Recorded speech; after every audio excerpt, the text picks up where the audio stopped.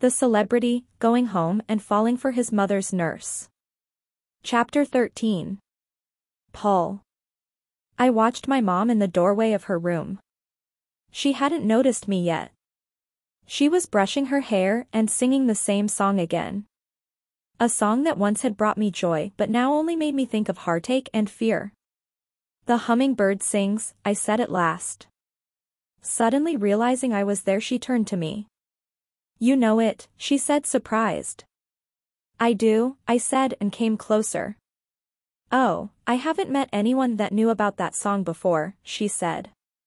"See, it's my mother who taught it to me." She had a faraway look in her eyes. "She used to sing it to me and my brothers when we were afraid of the thunderstorms in the country." "Would you sing the words for me?" I asked. I wasn't sure why I asked. I guess I just really wanted to hear my mom sing it again. She smiled and brushed her hair while singing, her sweet voice bringing me back to when I was younger. I sat on the bed and listened. When she was done, she looked at me again with that same smile, but I was wiping my cheeks.